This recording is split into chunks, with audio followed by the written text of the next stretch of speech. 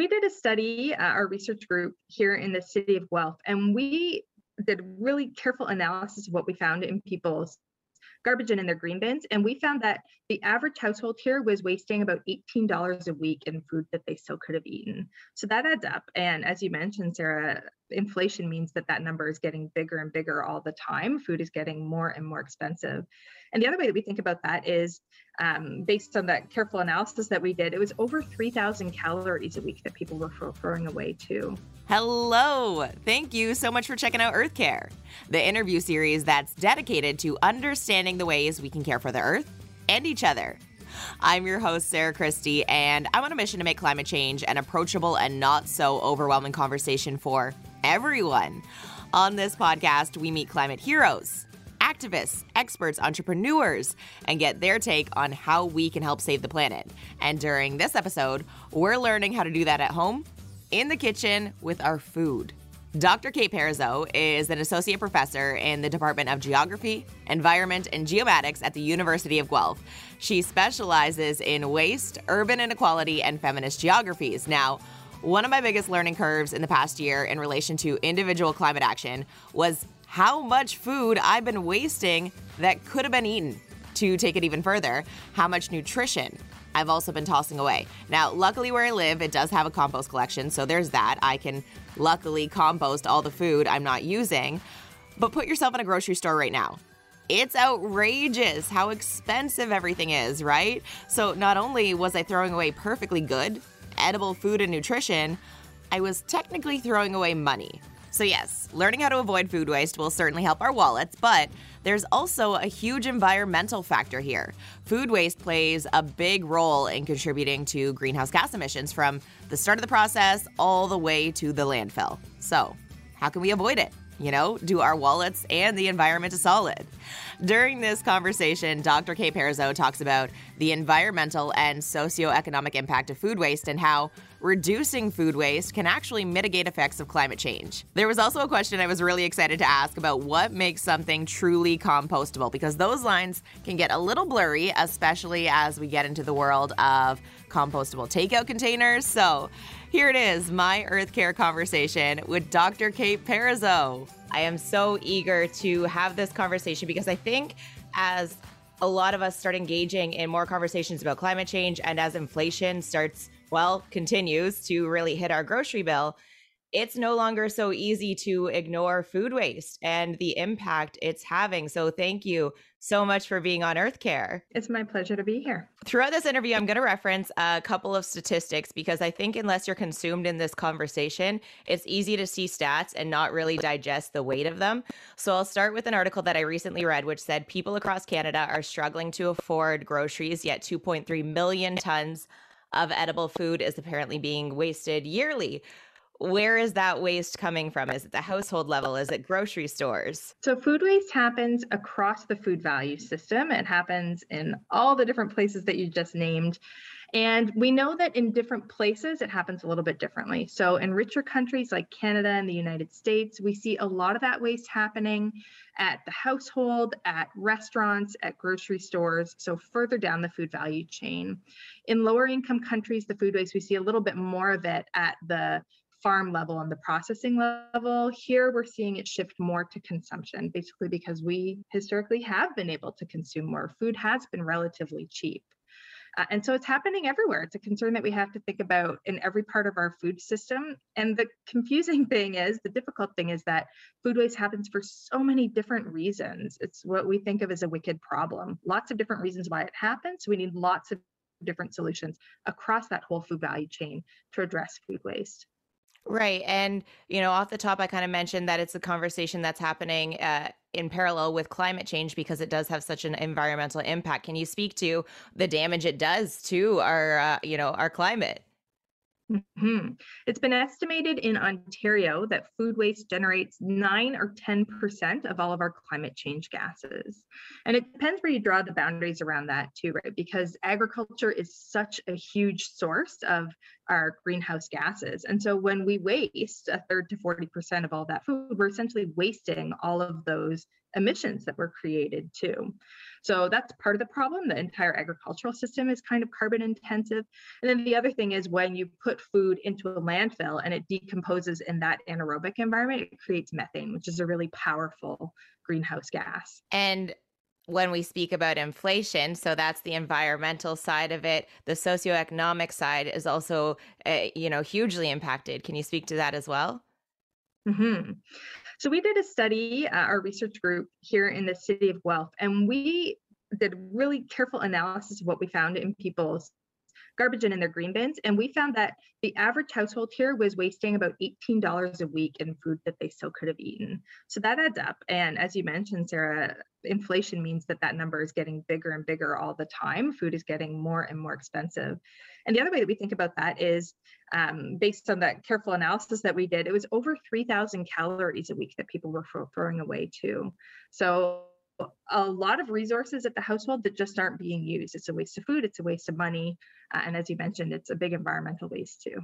Wow, $18 and you think, okay, $18, what is that? No, now when you really take a step back and look at your grocery bill, I mean, you need that $18. We all do. So another stat that I came across is 63% of the food that Canadians threw out so far this year could have been eaten, and that wasteful practices are costing Canadians $20 billion annually. So in your opinion, where is this disconnect happening between us, our relationship to food, and what is being wasted?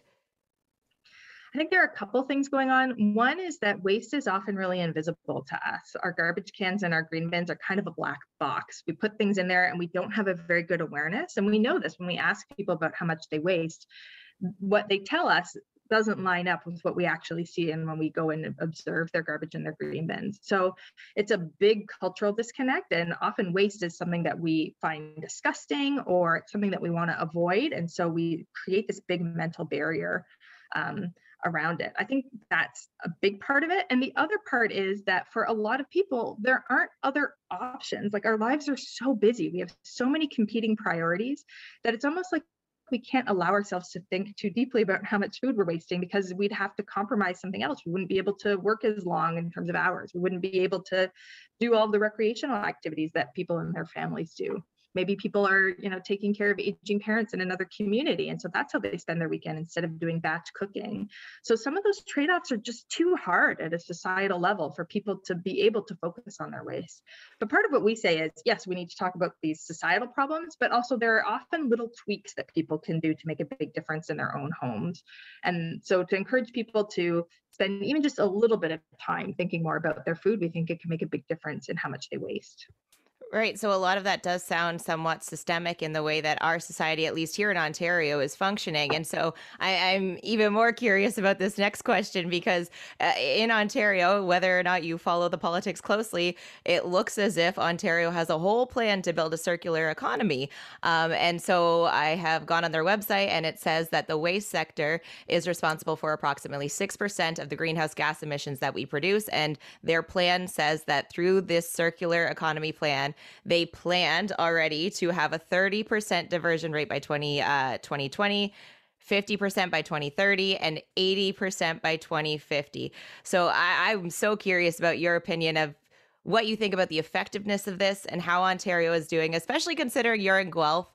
And for anyone listening or watching who doesn't know about Guelph, there are just so many wonderful circular economy projects and green initiatives taking place in that city. So I'd love to know your thoughts on this plan. So I think I think it's better than nothing. I think the province is moving in the right direction. Their plan right now, where they're focusing the circular economy, is on recyclables. So really trying to encourage companies who create recyclable materials that might end up in our blue box to take more responsibility for them, a product stewardship model. And so I'm hopeful that means that we'll be capturing lots of recyclables and diverting them. I'm not sure what it's going to do for prevention. And in a circular economy, it's not just about diverting and reusing those recyclable materials, we also need to be reducing our consumption. The Ontario plan doesn't focus a whole lot on food. So they're definitely open to that. And there are some indications that they might think about food, but it hasn't been a strong part of that platform. Whereas in Guelph Wellington, food has been the centerpiece of the circular economy that the city and a county and a number of other partners are working on here. And so we're seeing lots of attempts to make that cultural and societal change, to build the infrastructure, to make connections, to enable a circular food economy. So I agree. I think Guelph is a great place to learn more about this. And the project is called Our Food Future, and the website is foodfuture.ca if people would like to learn more about what's happening here in Guelph Wellington. No, I highly encourage anyone to just, Google Guelph and see what they're about. It is so inspiring and hopeful to see that, there are plans in motion that are quite effective, especially because on an individual level, it can be quite disheartening to do things like I cleaned out my recycling. I went online, I read the labels, and still somehow I'm missing something. And an example of that is, here in Toronto, a lot of restaurants have started offering takeout containers that say biodegradable, they say compostable, but then the waste management system doesn't accept them as compostable. So why would something be listed as compostable and not accepted at the actual waste center? What you're describing is a really big disconnect between people who are developing products, and especially people who are really interested in creating these eco products. And so they focus on the tech, but they're not focusing on the infrastructure. They're not focusing on how these items actually circulate through our waste systems. So we need to talk to the waste managers, the municipal waste managers, to see what's actually compostable. It's not just something that could theoretically biodegrade. It's something that will break down in the technological systems that we have currently. So we have different kinds of systems in the city of Toronto than in the city of Guelph. Each city is using kind of different systems. So my suggestion is, if you want to figure out where you should be putting something, if it goes in the green bin or goes somewhere else, a lot of cities now have this app called a Waste Wizard. So City of Toronto has one, City of Guelph has one as well. And so you can type in whatever material you're trying to figure out where to place it, and it will tell you. And I mean, the short answer is that a lot of bioplastics, for example, are not compostable. Even if they're potentially biodegradable, they're not compostable in the actual compost systems that we have.